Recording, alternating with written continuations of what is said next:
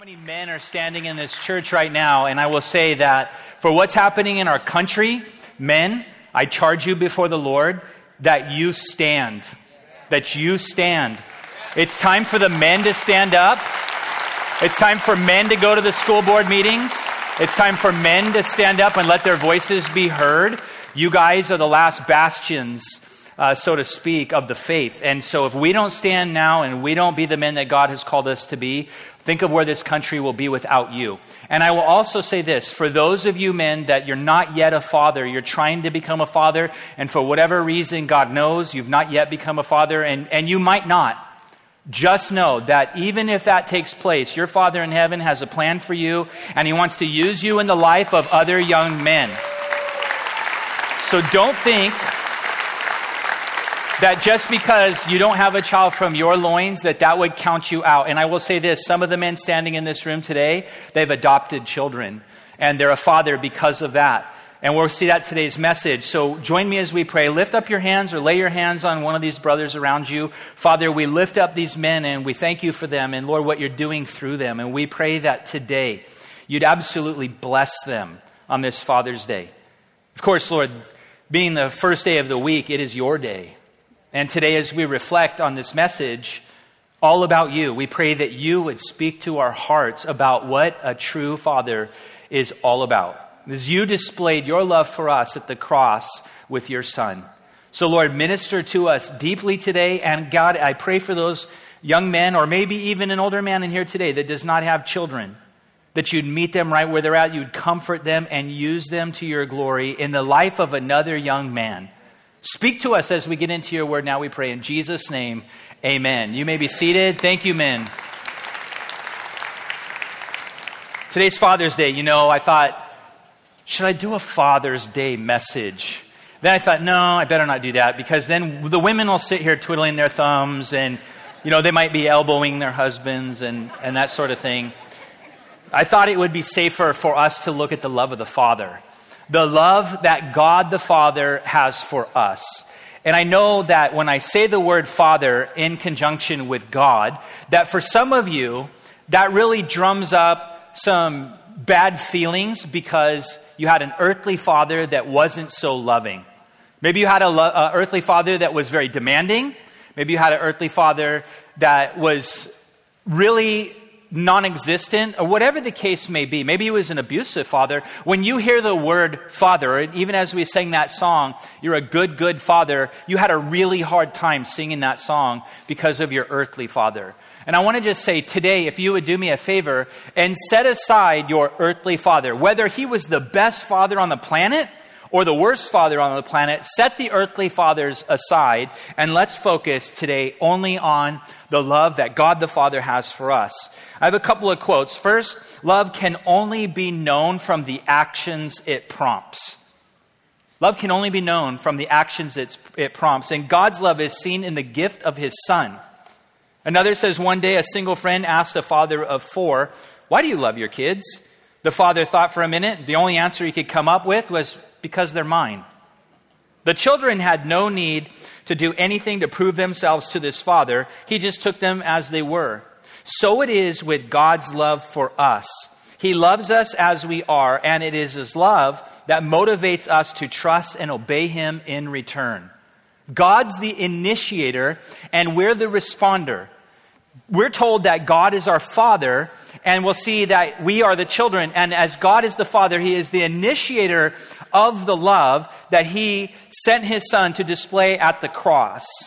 C.S. Lewis said, on the whole, God's love is a much safer subject to think about than our love for Him. And I think there couldn't be a better way to spend Father's Day than to think about the love that God the Father has for us, which is our first point, the love of the Father. And if you're in 1 John chapter 3, verse 1, look with me at the first verse. It says, "Behold what manner of love the Father has bestowed on us." Now, if we were to look at the NIV, it says, "How great is the love the Father has lavished on us, that we should be called the children of God." God has lavished His love on us. It says in the NIV, I think in a way for us to understand it a little bit better. But what this really could be translated as, behold what peculiar, out of this world kind of love the Father has bestowed on us. That's because the word what manner means behold of what country. So if you lived in the first century in a Greek seaport town, you might one day be about your business, and suddenly there would be a rustle among the people down on the docks, and word would spread through the town that a ship was coming. People would move down towards the docks and look on the horizon at the approaching ship. By the sail configuration, they could tell whether the ship was from their own country or a foreign country. You would hear people ask in Greek, kotopein, which means of what country? What new people are coming to visit? What new things are we going to learn? The word translated what kind of here in John, this is a very unusual word that only occurs 6 times in the New Testament, and it bristles with surprise, astonishment, urgency, and excitement. What kind of love the Father has given to us. This is the word astonished the disciples used when Jesus calmed the sea. They said, what manner of man is this? Where is he from that even the wind and the sea obey him? Think about it. The love that God has towards us is not like human love at all. As a matter of fact, we can't even begin to scratch the surface of the depths of the love of God.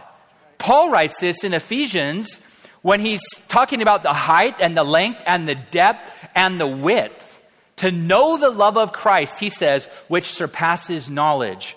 Which means we, in our human minds, cannot fathom how much God loves us. There are some, they spend their whole ministry life only talking about the love of God and nothing else. And so you have people that know their love with a lack of knowledge. You have others that focus on teaching the deep knowledge of God without the love of God. You've got to have a balance. You've got to know the love of God towards you, but you've also got to understand the doctrine behind it as best you can. It says, what manner of love? Well, 1 John 4:8 says, God is love. You want to understand love? Then you need to begin as best you can to understand who God is. It's out of this world. It's peculiar. Human love is limited by conditions. And I said earlier, don't compare your earthly father to the love of God the Father. Because our earthly fathers, if they're not there, or they're there and we never seem to please them, we'll spend our lives trying to. The father wound is a very real thing. Prisons are filled with men and women who didn't have fathers, or did have fathers, but they were tyrants. I found out this week that Father's Day is the number 16th celebrated holiday in America. Number 16. Now, it was a comedian that was talking about it, and he said, I can't think of 15 other holidays. Number 1 is Christmas. Number 2 is Mother's Day. Number 16 is Father's Day. Think about that. If Satan can get the father out of the house, if Satan can get the country to eradicate fathers by saying things like toxic masculinity is bad, do you know that's just being a normal man? It's just being a normal man. I brought up on Wednesday night that men, they love to build machines that peel out and throw dirt and all this stuff. And the men were like, well, most men are like, yeah, that's awesome, right? And then the women are like, I don't get it. Because you're a woman, you're not that way. And then I had a couple people, and I didn't think to put it up, but it's 2 little boys. It's a video. They sent me this video. It's 2 little boys. One he's got training wheels on his bike. He's got it in a puddle. The rear wheel is in the puddle. The training wheels are holding the tire just off the ground, and he's pedaling as fast as he can. And his little brother is sitting behind him with goggles on while the water is flying in his face. He's just sitting there with the water going in his face. And they said, this made me think of your message on Wednesday night. And I just laughed. And I said, that is exactly what we men are. It's just that you get older and it gets more sophisticated and your toys get bigger and more expensive, and right? That's what happens. But that's not toxic masculinity. Letting boys jump off the couch and, oh my goodness. That's what moms do. The moms, oh no, don't let him jump off the couch. The dad's like, he's fine. You could jump higher than that though. So God gave us husbands and wives. If it was just husbands, then the kids might not make it. Right? So moms help balance dads out. But when it comes to love, we don't understand this love. This love is out of this world. It's peculiar. And we can shy away from it. We can hide from it. We can say, I don't understand it. I don't want to try to understand it. And we sterilize God and we keep God in a box. But didn't Jesus say that we would know the truth and the truth would set us free? And I hope and pray that this message sets you free from whatever father wound you may have. If you at your age, and look, after first service, I had people of all ages coming up to share that the message had ministered to them because they didn't quite think of the love of God in that way. Some were repulsed throughout their lives by the idea that God loves them just because. We want to feel like we earn God's love. You can't. Could you have if you have an earthly father that's a tyrant and you try to earn his love, could you ever earn his love? The answer is no, because nothing that you'll ever do will be good enough. But just so you know, God's love isn't earned or kept. Just think about that for a moment. God's love is entirely different. You cannot earn it, you cannot keep it, and you cannot lose it. God just loves you. Isn't that wild? Look, sometimes I look in the mirror and I don't like what I see. God's like, I love you. And you're like, why? I have asked, God, why do you love me like this? Why? Why? Makes no sense. But he does. God's love was displayed to us at the cross. Look at John 15, verse 13. John 15, 13. Jesus said, greater love has no one than this, than to lay down one's life for his friends. There's no greater way to show love. Look, don't you say things when you're young and you're dating and you want the girl to know you love her so much, man. You say, I love you so much, I would die for you. Right? I told my wife, now, I love you so much, I'll share my food with you. Early when we were dating, we went out. I got something, she got something. It was different. And she began to reach across the table with her fork, which was immediately met with my fork. I was like, what are you doing? She said, I was going to try, and I said, no. I'm more like, I'll scrape it onto your plate, and that's fine, but don't put your fork on my plate. Okay, I hadn't really thought, well, if I give her a kiss and she eats food off my plate, it's really no different. But in my mind, it was completely different. Completely different. But I have been reformed. I have since repented. And now we can share food. Isn't that great? See, there's hope for me. There's hope for you. Romans 5:8 says, God demonstrates his own love toward us in that while we were still sinners, Christ died for us. His love was displayed at the cross. The world doesn't like that. The world doesn't like the cross. It's offensive.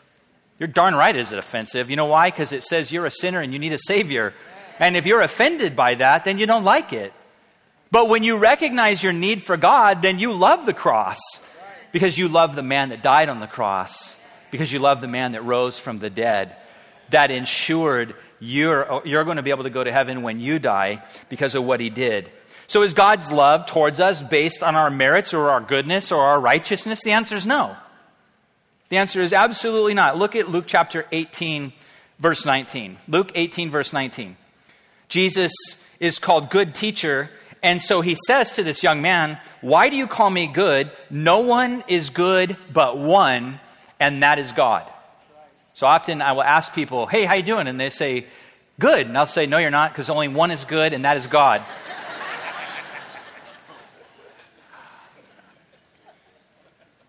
If Jesus says only one is good and that's God, he's God. So he's saying he's the only one good, which means nobody else is good. So you ask people, hey, do you believe there's a God? Yeah, I believe there's a God. Do you believe there's a heaven? Yeah, I believe there's a heaven. Do you believe there's a hell? Yeah, I believe there's a hell. Do you believe you'll be in heaven one day? Yeah. Oh, why? Because I'm good. You're good enough to get to heaven? Oh, yeah. I keep the 10 Commandments. Oh. You never broken any of them? Well, yeah. I mean, I'm just hoping that in the end, my good outweighs my bad, and there's going to be scales, right? And God will put...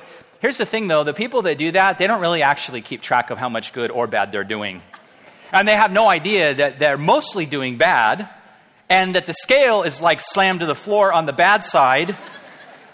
It's like pinned to the floor. There's no amount of good you could ever do that would tip that scale until Christ came along, and he puts his little finger on that scale and just... Beep, right? Romans 3:10 says, there is none righteous, no, not one. Go down a little further. There is none who seeks after God. There is none who does good, no, not one. So nobody does good. By the way, anybody that's an unbeliever or not yet a child of God, they're not seeking God. You may be open to the idea of God, but you're not truly seeking. I wasn't. I watched God transform my earthly father's life. And then he invited me to the Harvest Crusade, and I went to the Harvest Crusade very reluctantly, by the way. And it was some words that I heard there that I was either undecided for or against God. And that changed for me because I thought I was mostly good and I was sitting on God's side of the field, and God showed me, Shadrach, you're not only not on my side, you're on the other side. You are not for me. And I realized then, okay, I got to make a choice.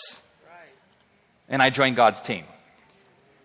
Do you think you can earn God's love by keeping the 10 Commandments? Look at Romans chapter 3, verse 19. Let's make sure that we understand the purpose of the law. Romans 3:19 says, now we know whatever the law says, it says to those who are under the law, that every mouth may be stopped and all the world may become guilty before God. Okay, so who are those right now that are under the law? Those that are not yet children of God. If you are not a child of God, right now, you are under the law. Meaning, if you die today, you'll be judged by the law according to what you've done. No good will be at that judgment someday. You will be judged entirely on all the bad things that you've done. Think about that for a moment. Therefore, verse 20, by the deeds of the law, no flesh will be justified in his sight, for by the law is the knowledge of sin. We look at the law and we go, oh, I broke that. Now, I've heard people that they think they don't break the law because they say, well, I didn't actually do it. Then Jesus came along in the Sermon on the Mount. He was like, oh, by the way, have you ever looked at a woman and lusted for her? Oh, yeah. Then you broke the law. He went from the letter of the law to the spirit of the law. Think about it. How many of you have kids? Raise your hand. Do you have kids? How many of your kids drive you nuts? Raise your hand. I'm just kidding. Some hands went back up. Do you want good things for your kids simply because you just want them to be obedient to you? Or do you want your kids to do what's right because you want them to have a good life? The latter, correct? Don't you want your children to have better and to do better than you have in your life? Every parent that I know is doing their best to raise their children to have a better life than they had. Nobody's like, oh, I hope my child grows up and becomes a crackhead. Oh, I'd be so blessed if he's a meth addict. You don't want your kids to get caught up in those things. So you do everything possible to steer them from that life. Just remember, they're watching you, mom and dad. What you say will be overshadowed by what you do. Don't just say, do as I say, not as I do, because they will do as you do and not as you say. Don't ask me to repeat that. They're watching you. If you spend well, you're here, so you're not there. But if you spend every Sunday on the soccer field, and you tell your kids God's number one and the biggest priority of your life, what do you think that they will grow up believing? That God is the number one priority of the life, or that he's number two? I think that the latter. Now you say, well, we watch online. Okay, I get that. And you say, well, we don't have to go to church to be a Christian. I've heard all these arguments. But the Bible does say in Romans 10 not to forsake the gathering together of the saints. Paul said that we're the body of Christ. We're members individually of one another. One's an eye, one's a hand, one's a foot. Could you imagine on a number of Sunday mornings, the foot's gone and part of the church is hopping around like, hey, feels like something's wrong. What's going on? Oh, the foot's not here today. Well, where are they? Well, where have they been for the last month? Oh, they've been off on some grand adventure. Where's the church if there's no eye? Can we cut the finger off and leave it aside and it's going to effectively be a part of the family of God? The answer is no. So is going to church in person important? The answer is yes. For those of you watching online, I understand that you may live in a place where you don't have that. Okay, I'm not talking to you, but I'm talking to the folks that do have it. Don't take for granted what you have. We hear from all over the country and all over the world, I wish there was a Bible teaching church in my area. I wish that there was a church like this in my area. Don't take what you have for granted. So the law was given to show us our need for a Savior. Look at Galatians chapter 3, verse 24. This says the law was a tutor to bring us to Christ. So the law is doing this. Come on, you need Jesus. Come on. Come on. Yeah, see what you did right there? Okay, that's why you need Jesus. That's what the law is doing. That we might be justified by what? Faith. We are not justified by the law. We are justified by faith. Is faith doing anything? The answer is no. Think of justified just like this. Just if I'd never sinned. Just if I'd never sinned. That's how God looks at you. As a child of God, he looks at you as if you have never sinned. Well, question, have you sinned? Oh, yes. Yes. Are you a sinner saved by grace? Oh, yeah. Dirty, rotten sinner saved by grace. But when God looks at you, that's not what he sees. He sees Jesus. God's love for us in Christ is amazing. Turn to Romans chapter 8, verse 38. Romans 8, verse 38. Listen to what Paul writes. And by the way, Romans 8 is an amazing chapter. Amazing chapter. We're just going to look at two verses because Paul says here, it's sort of like the crescendo of this chapter. He says, I'm persuaded that neither death, nor life, nor angels, nor principalities, nor powers, nor things present, nor things to come, height, nor depth, nor any other created thing shall be able to separate us from the love of God, which is in Christ Jesus by our Lord. Sometimes you might say, I just don't feel like God loves me. God didn't ask you to feel like he loves you. He asked you to know that he loves you. And you need to know that because whether you feel it or not, it is a biblical truth. He loves you. And there's nothing you can do that's going to change that. People try to come up with like hypothetical scenarios. Well, if I run over my dog and I do this, well, then will he not love me? It's like, well, are you planning on running over your dog? No. Then stop thinking about it. Just rest in God's love. Can you do that? Just rest in God's love right now. Just take a deep breath. And just breathe out. Just relax. God loves you. But the world, forget the world right now. God loves you. You're in this place. 1 John 3:16, by this we know love because he laid down his life for us. We wouldn't know what love was if it wasn't for Jesus dying on the cross. Now let's look at point number 2, his love for his children. Back in verse 1, he continues, that we should be called the children of God. Therefore, the world does not know us because it did not know him. Beloved, we are children of God, and it has not yet been revealed what we shall be. But we know that when he is revealed, we'll be like him, for we will see him as he is. And everyone who has this hope in him purifies himself just as he is pure. So we're to keep this in our minds and think about it so that we purify ourselves. I am someday going to be like Jesus, but right now, I am a child of God. His love is displayed in two ways. One, in what we are. We are children of God. Isn't that wild? You are a child of God. Now, you have children that live in your house. If you have kids, right, then they do live in your house maybe, or they live outside your house. They grew up in your home for some period of time.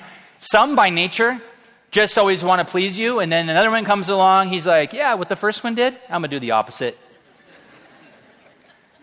You're like, go left, and he's like, I'm going to go right. You say, well, go right, he'll go left. It doesn't matter. Whatever you say, he'll go the opposite direction, right?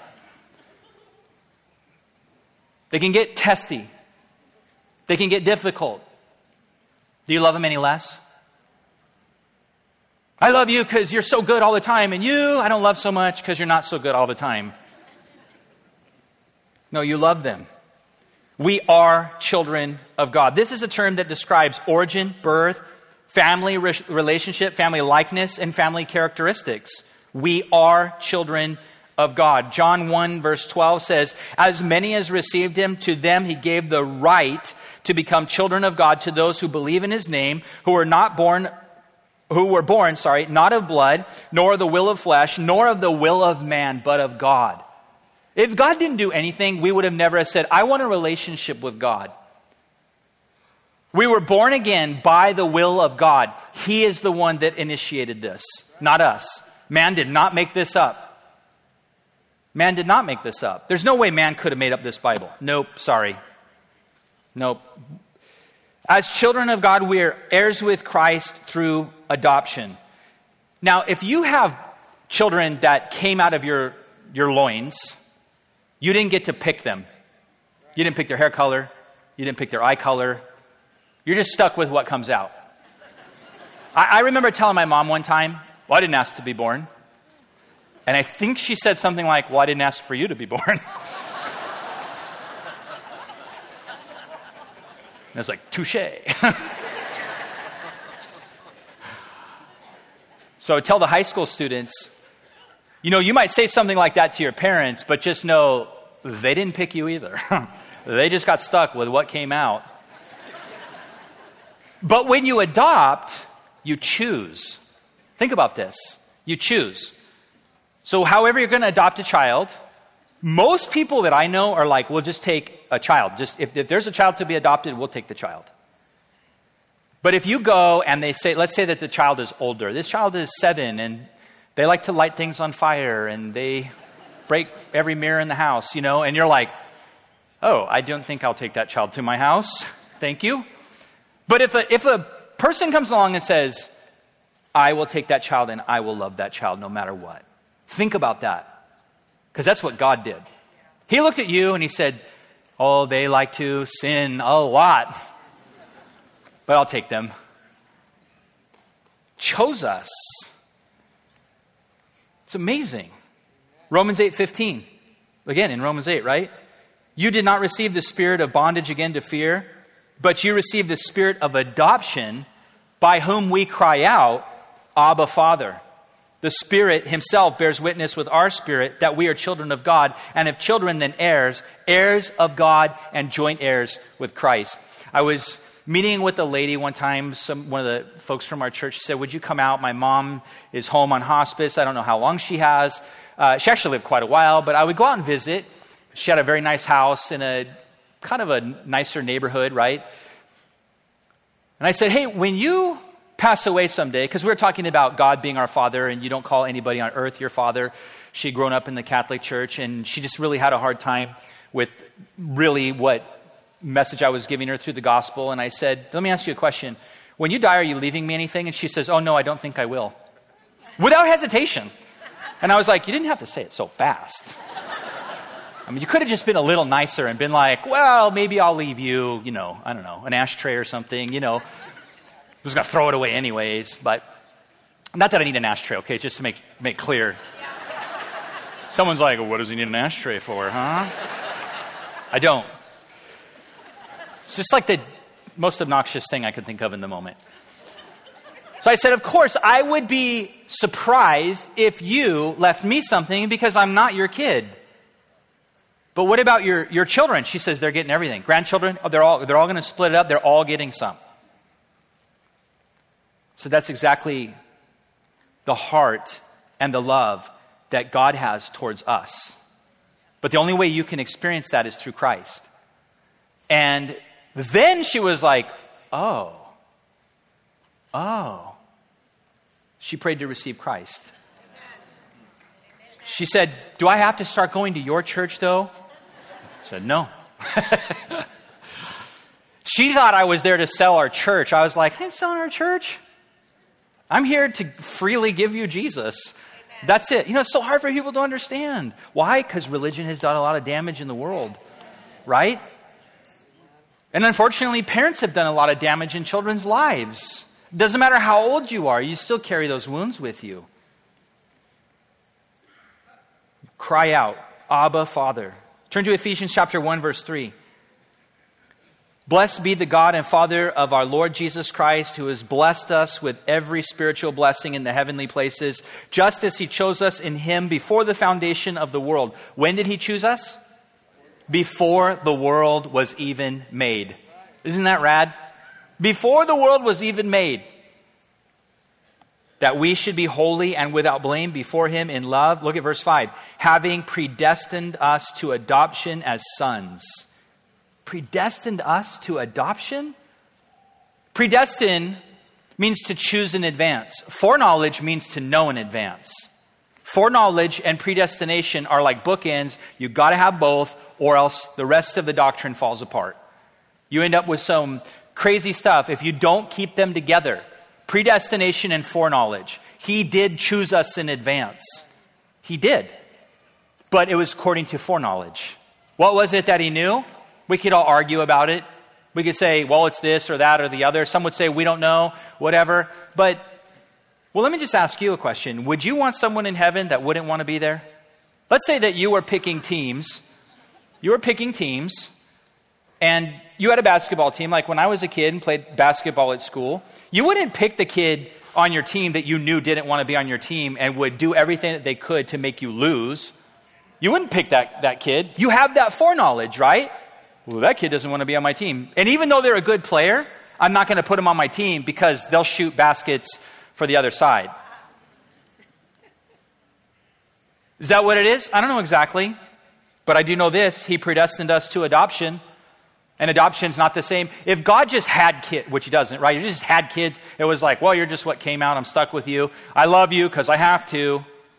Because you're my kid. It's not the way he looks at us. Having predestined us to adoption as sons by Jesus Christ to himself according to the good pleasure of his will. Why did he do it? Because he wanted to. Verse 6, to the praise of his glory, by which he made us accepted in the beloved. We've been adopted into the family of God.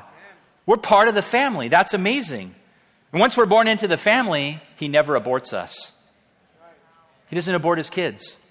Think about those that think, well, I became born again, but then I did this bad thing, and then I'm unborn again. Let's follow this logic just for one moment.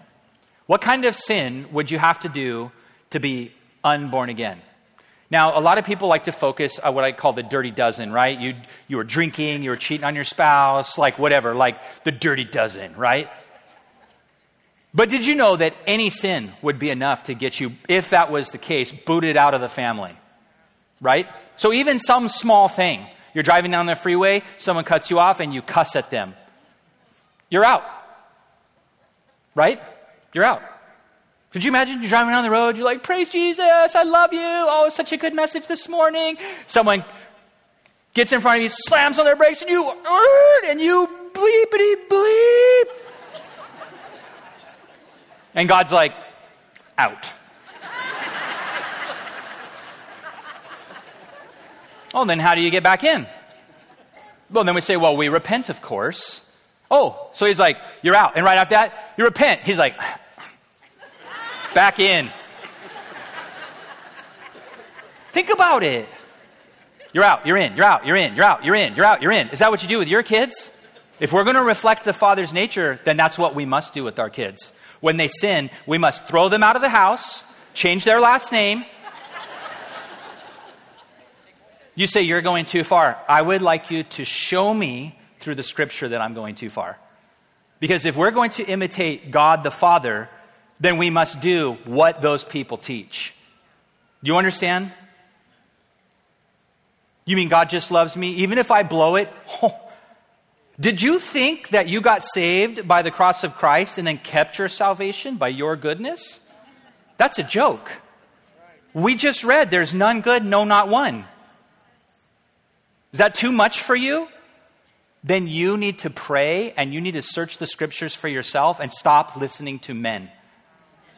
Because that's the problem. You say, well, Shadrach, you're a man. I'm not saying listen to me. Don't listen to me. I don't care if you believe a word I say. I hope you don't. And I hope you go read your Bible for yourself. Take your commentaries, set them aside, get in your Bible, and find out for yourself, because that's what I've done.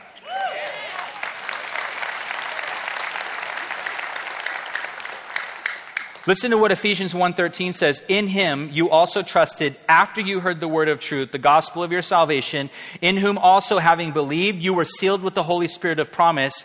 Verse 14, who is the guarantee of our inheritance until the redemption of the purchased possession to the praise of his glory. He purchased you. You've been sealed with the Holy Spirit. If you lost your salvation, then the seal would have to be broken. You understand? The real question is, are you a child of God or not? That's the real question. We tend to believe that everybody that says they're a Christian is a Christian. That is not the case, my friend. John also says in 1 John that there are some that they go out from us because they were not among us. They went out proving that they were not part of the fold. So those that would say, oh, I was a Christian, I grew up as a Christian, I was a Christian, and now I'm an atheist. You were never a Christian. You were never born again. You were never part of the family of God. Now turn to Luke chapter 15, because I think that this beautifully encapsulates what I'm trying to communicate to you in the story of the prodigal son. In Luke chapter 15, though, we're going to skip down to verse 17 and skip the whole first part for the sake of time. This young man that was the prodigal son had gone and wasted his life on prodigal living. He had gone to his dad and said, Dad, you're dead to me. Give me my inheritance. And after his dad had given him his inheritance, it says he went off to a far country and he wasted it all on prodigal living. And verse 17, it says, when he came to himself, he said, how many of my father's hired servants have bread enough to spare, and I perish with hunger? I will arise and go to who?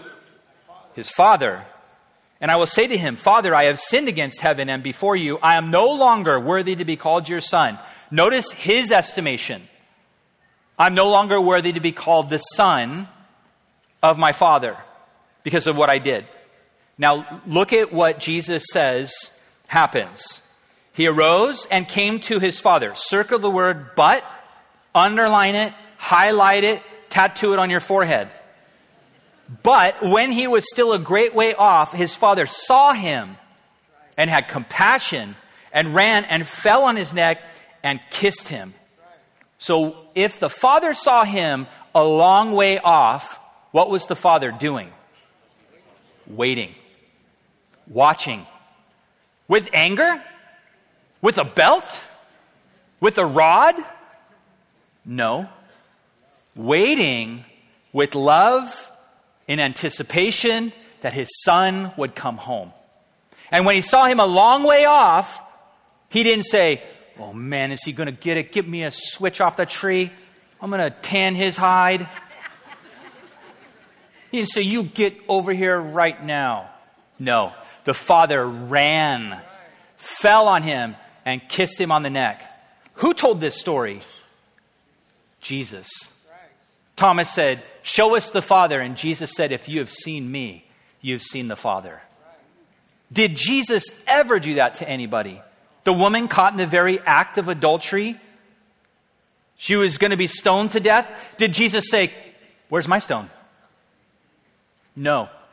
Got down on the ground and he began to write in the sand. And of course, everybody speculates as to what he's writing in the sand. Could he have written the names of those standing around and their sin? Could be. We don't know. All we know is that they, from the oldest to the youngest, being convicted, dropped their rocks and walked away. And when Jesus said to the woman, woman, where are your accusers? She said, there isn't any. And what did he say? Neither do I condemn you. Go and sin no more. You see, when you are born again, you are no longer living a life of sin. That's the difference. You are saved, you are set free, you're born again, you're free to not sin, not to go sin and go do whatever you want. So the father ran, fell on his son's neck and he kissed him. And the son says, "Father, I have sinned against heaven and your sight, and I'm no longer worthy to be called your son." But the father said, "Bring out the best robe, put it on him, put a ring on his hand, sandal on his feet." Verse 24, "For this my son was dead and is alive again. He was lost and is found," and they began to be merry. Isn't that amazing? The Bible says that angels in heaven rejoice when one sinner repents. There's a party in heaven every time over one person. Number 2, we will be like him. Romans 8, again, verse 21 says, "Creation itself will be delivered from the bondage of corruption into the glorious liberty of the children of God. For we know the whole creation groans and labors with birth pangs until now. And not only that, we also have the first fruits of the Spirit. Even we ourselves groan within ourselves, eagerly waiting for the adoption and the redemption of our body." Oh, how I groan in these days. Oh, I can't wait to go to heaven. I can't wait. Can you? If you're like, "Oh no, I hope heaven waits," what world do you live in? What planet are you living on? 1 Corinthians 13:12 says, "Now we see in the mirror dimly, but then face to face. Now we know in part, but then I shall know as I am known." I look forward to that day. So right now I know I'm a child of God. That's my identity. I am a child of God. And I can live in the freedom of that. And then 2, what I will be. Now let's look at our point number 3, and that's his children's love for one another. So if God loved us, then that has to be lived out. It has to be lived out. We have got to love one another. And by one another, I mean anybody that's a believer, whether they go to this church or not. This is not our church against another church, kind of thing. I get like us standing and calling out churches that are not teaching the scriptures. They're abusing sheep. They're manipulating sheep. They're lying to sheep. I'm not talking about so-called churches. I'm talking about other brothers, truly brothers and sisters in Christ. Maybe they have some differences of doctrines. Some of the minor, not major doctrines, but some of the minor doctrines, they're brothers and sisters in Christ. We're to love one another. We see each other out in public and find out that the other person's a believer. We should be high-fiving, not, "What church do you go to?" "Oh, I don't like that church." Fighting people. Look at verse 16. "By this we know love, because he laid down his life for us." That's the standard. Now look at what he says. "We also ought to lay down our lives for the brethren." In kind, Jesus laid down his life for us. We lay down our lives for the brethren. Verse 17, "Whoever has this world's goods and sees his brother in need and shuts up his heart from him, how does the love of God abide in him?" James actually says something almost completely identical. He says, if you have a church and someone comes in dressed in nice clothes and you say, oh, come sit here. And then another man comes in, he looks kind of frumpy, and you go, "You in the back. Get over there in the back. Have you not shown partiality and committed sin?" So we've got to be careful. But this also, that if we see someone in need and we shut up our heart from them, when we have the ability to help, when God puts a need in your path, and you say, "Come with me to Calvary Chapel, Chino Hills." We might, and not in every case, but we might fill the need. And you know who misses out? You do. You know who will get the reward in heaven? We will. Don't you want it? God puts a need in your path and you have the ability to do something about it. Help. Amen. Don't look for someone else. You were there. God put you in that situation. Help out. Let us not love, he says in verse 18, "in word or tongue, but in deed and in truth, in our actions and with our words." Verse 19, "By this we know that we are of the truth and shall assure our hearts before him. For if our heart condemns us, God is greater than our heart and knows all things." Some people walk around all their lives beating themselves up. "I don't know. Am I a Christian? Am I born again?" So the first thing I'll say is, let me see your Bible. Let me see your Bible. Okay, here. You hold your Bible up like this, all right? Now throw it in the trash. You know what people do? "I could never, how dare you? I could never do that." Why? Do you think that the world has a problem throwing this in the trash? No, not a problem at all. They say, that's God's word? Oh, AI is going to come out and rewrite it. We'll all be better off. It's going to right all the wrongs of religion. Yeah, of religion it might, but not of the word of God, because this is not a religion, man. Right?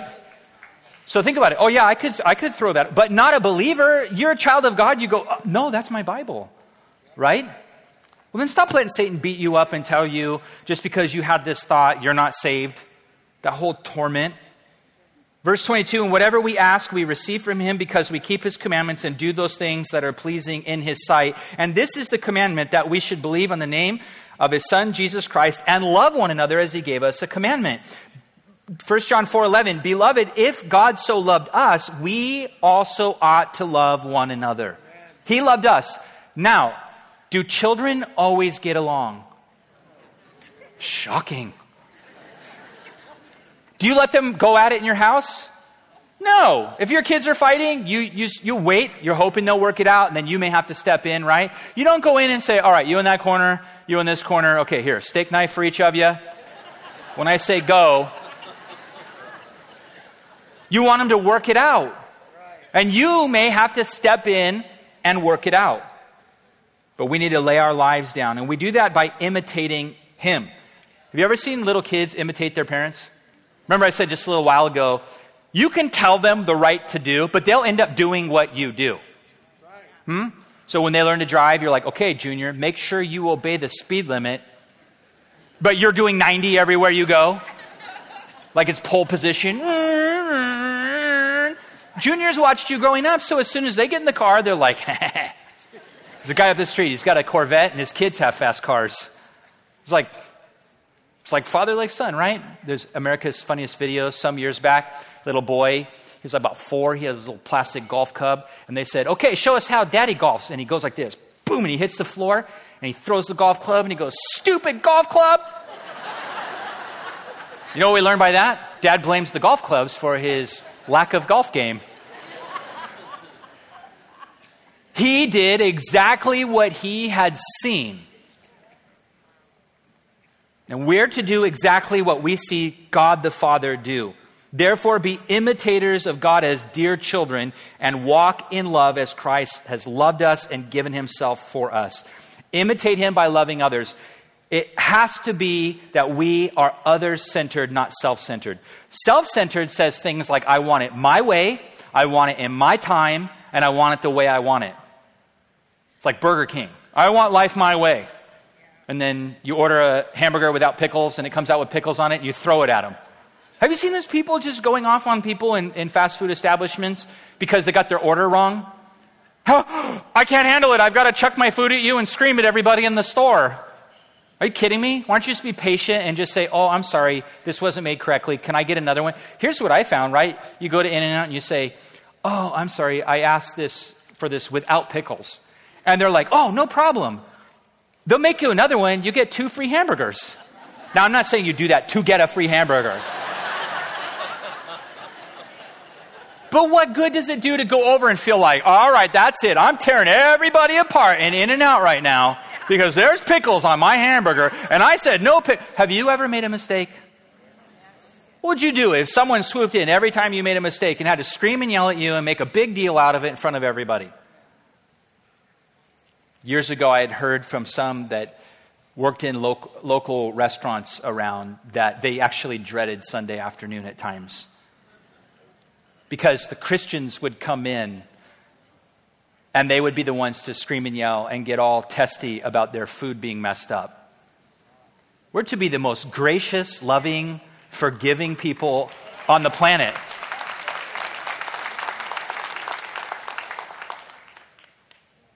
I was somewhere recently and asked for bought a wetsuit for the baptism. And we went to a place in Newport Beach. And the kid says, oh, let me see the price tag. And I said, okay. And he goes, what does it say? And I go, well, you can give it to me for less if you want. And he goes, okay. I was like, wow, that's great. He doesn't know, it's not like, oh, it's Shadrach. He doesn't know who I am. He doesn't care. He's like, you're some old guy. So he says, he goes, you guys are being so cool. And I was like, wow. Could you imagine if you're just nice to people? They just give you stuff. I mean, give you discounts. Another time, a number of years back, I went into another surf shop to get some booties to go down and baptize. And I said to the girl, I said, hey, do you guys have a we feel sorry for you because you live in the Inland Empire discount? And she says, well, tomorrow we're having a sale. And I said, yeah, but I live in the Inland Empire, so I won't be back down here tomorrow. I said, I'm just messing with you. And she goes, I'll give you my employee discount. And I was like, wait, what? She says, yeah, I'll give you my employee discount. She punches in, and I was like, are you kidding me right now? Hang on, let me go buy some more stuff. It's 40% off. I said, oh my gosh, you are so sweet. What's your name? And I told her, God bless you. That was just like so kind. And she made my day. That made her day. And you know, if I could do that in such a simple way, couldn't we do that with each other at church? Like with our seats and stuff?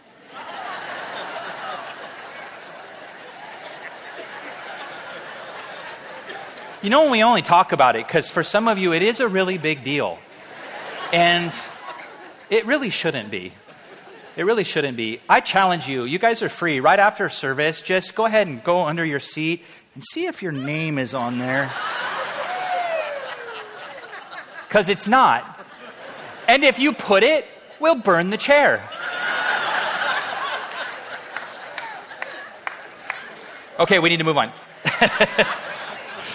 Love must be lived out. Now, when we say love, we need to define love, right? Because the world just uses the word love. We say, I love my wife, I love my car, I love my dog. And we do not mean the same thing. Because if you love your car as much as you love your wife, then you are going to live in that car. So the Greek, they had a few words. Phileo was one. This is brotherly love. This is actually found in John 21 when Jesus goes to Peter and he says, Peter, do you love me? The word that Peter uses is agape. It's the highest form of love. And Peter responds with, you know, I phileo you. I love you like a brother. Why? I think Peter realized that his mouth got him into a lot of trouble, and he realized when he said things like, though all would betray you, I never will. And then he's the one to betray Jesus 3 times, and here Jesus restores that relationship with him. He uses that word. Storge is a natural affection or a natural obligation or a family love. Eros is what, let's make this clear. Eros, which is a love of passion, it's an emotional involvement based on body chemistry. This is what June, those people that are saying love is love, they really need to say Eros is Eros, because they do not mean love in the way that God means love. And I want to say this, if that's you, if you've posted that and you believe that, you're being ripped off. Because God's love surpasses any human love. And that's just a physical love. It's like the lowest form of love when you can experience the highest form of love, which is God's love that will set you free. And agape is that love. It's not kindled by merit or worth of its object, but it originates in God's own God-given nature because God is love. Think about that. So God has set forth the example according to his word. He has loved us sacrificially. Then we're to love others. Jesus in John 13 verse 34 said, a new commandment I give to you, that you love one another as I have loved you. That you also love one another. How did Jesus love us? He died on the cross, died to self, so that we could live. And we're to do the same for others around us. We're to die so that they can live. We're to put ourselves last and we're to put others first. Verse 35, by this all will know that you are my disciples if you have love for one another. Don't we want the community to know that about us? That we love one another? Yes. We see each other in the community, it should be like, oh my gosh, hey, I've seen you at church. You stole my parking spot, but I forgive you. I wrote my name with chalk last week. I'm just joking about that. But we should be out in the community loving on one another. You know what's wild? I pulled up to a fast food window one day, and I was getting ready to pay. And the woman that was getting ready to hand the food, she says, your food's been paid for. And I was like, by who? I'm in the drive-thru. And I look in, and there's someone from the church, and they're going, I didn't know who it was. It was just, hey. So I'm walking around. Someone will say, Shadrach. I've never seen him before. And I'm like, hey. Because I might not know you. Please don't be offended. I might not have seen you or met you yet, right? But the reality is, when we're out, we do that stuff towards each other. And some of you go out of your way and you do that for unbelievers. You walk up and you're just like, hey, the guy behind me, pay for his coffee. Hey, the guy behind me, see that family over there? We're going to pay for their dinner. Because you know what happens? They go, why would you do that? Because isn't the world like, oh, no, we earn love. And you're showing them the love of God? I did it for no reason at all. Just simply that you would know the love of Christ. You don't have to stand and preach to the whole place. But you can do something like that. You can help somebody. One of your neighbors, you could go to your neighbor's house and just help them. Help them do something. Maybe you see that there's a single mom that lives on your block. Go mow her yard. Do something to help. Let them see the love of Christ through you. Galatians 5:13. For you, brethren, have been called to liberty. Only do not use your liberty as opportunity for the flesh, but through love serve one another. For all the law is fulfilled in one word, even this, you shall love your neighbor as yourself. But if you bite and devour one another, beware lest you're consumed by one another. We don't want to be consumed by one another. You know, I really didn't like the way that pastor did that. I used to be in that ministry, but I don't like that pastor anymore, so I'm going to make sure everybody around this church knows it. Bite and devour? Watch out. Where's that spirit coming from? Not the Lord. Ephesians 4. Verse 1, walk worthy of the calling. The word worthy in the Greek is axiom. It means of equal weight or value. Walk worthy of the calling with which you were called, with all lowliness and gentleness, with long suffering. Look at bearing with one another in love. Don't we have to bear with one another sometimes? Yeah, there's a lot of people. We're bound to rub somebody wrong. We're about to get on someone's nerves.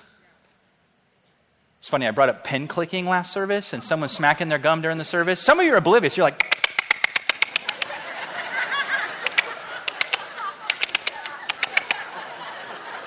And I'm like...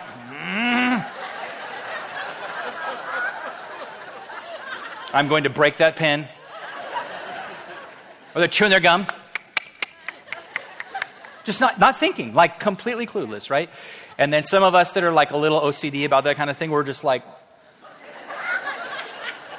Please stop. We need to bear. You don't get up and go, hey, knock it off, or I'm going to jam that gum down your throat. I'm going to break your pen and chuck it across the sanctuary. But isn't it easy? Come on, there's a lot of people in here, right? Isn't that easy to be like that?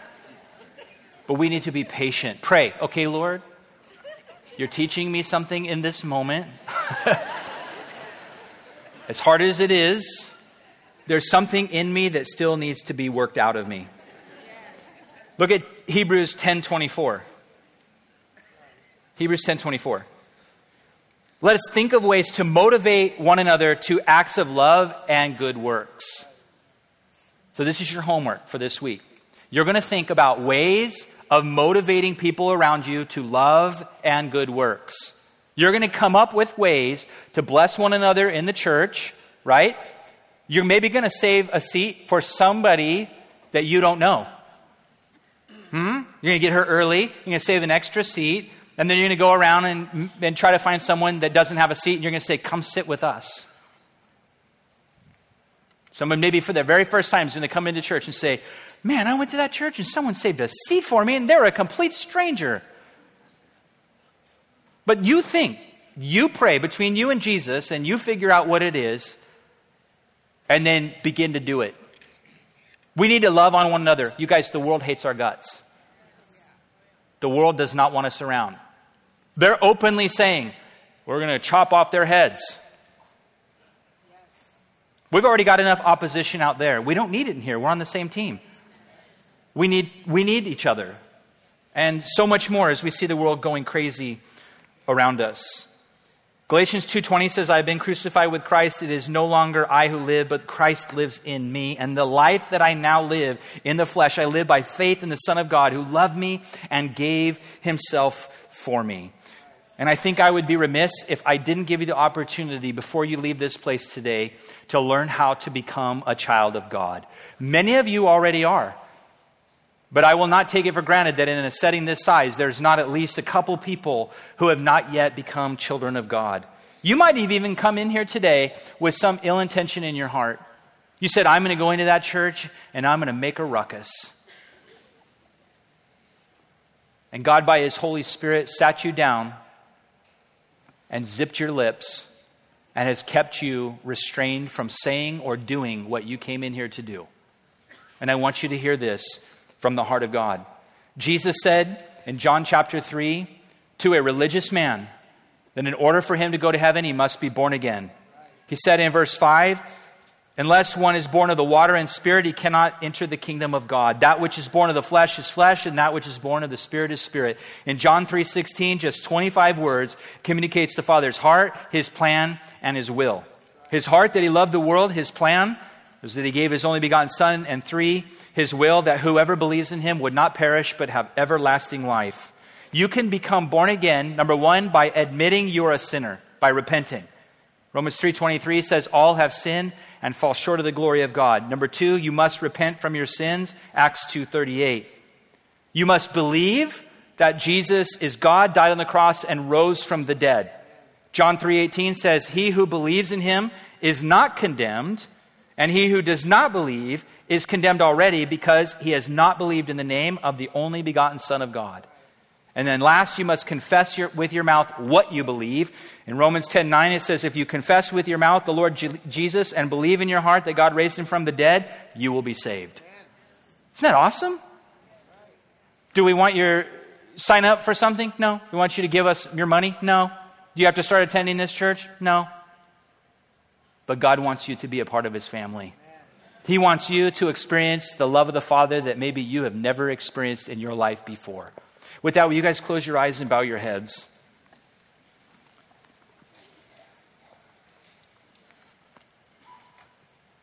Today, God has made known to you, even in some small way, His love for you. He has displayed that love at the cross of Christ. And today, if you would like to become a child of God, if you want to become born again, if you want to have life and that more abundantly, if you want to experience the peace and the forgiveness that God has for you, then today you can do so by raising your hand and acknowledging, and in a moment, making that confession with your mouth and believing in your heart.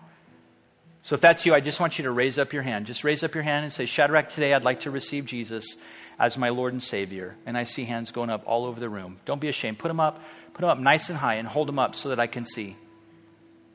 It's not raising your hand that saves you. It's what Jesus did on the cross, and it's your believing it. It's so simple today. On Father's Day, of all days, it'd be the best day to receive Jesus. Anyone else in this last moment? I see hands up all over the back. Okay, go ahead and put them down. I'm going to lead you in a prayer, and those of us that are already believers are going to pray along with you to encourage you. Pray this. Dear Jesus, I know I'm a sinner, and I need a Savior. Please forgive me for all my sins. I believe, Jesus, that you are God, that you died on the cross, and you rose from the dead. I receive you now as my Lord and Savior. Help me to live for you every single day. And Father, as we close in a song of worship, would you be glorified high and lifted up? Wash your children, cleanse your children, use your children, Lord, to your glory. As we exit this place, may we do so with the attitude in the heart that would truly reflect you as we seek to imitate you this week. In Jesus' name we pray. Amen. Listen.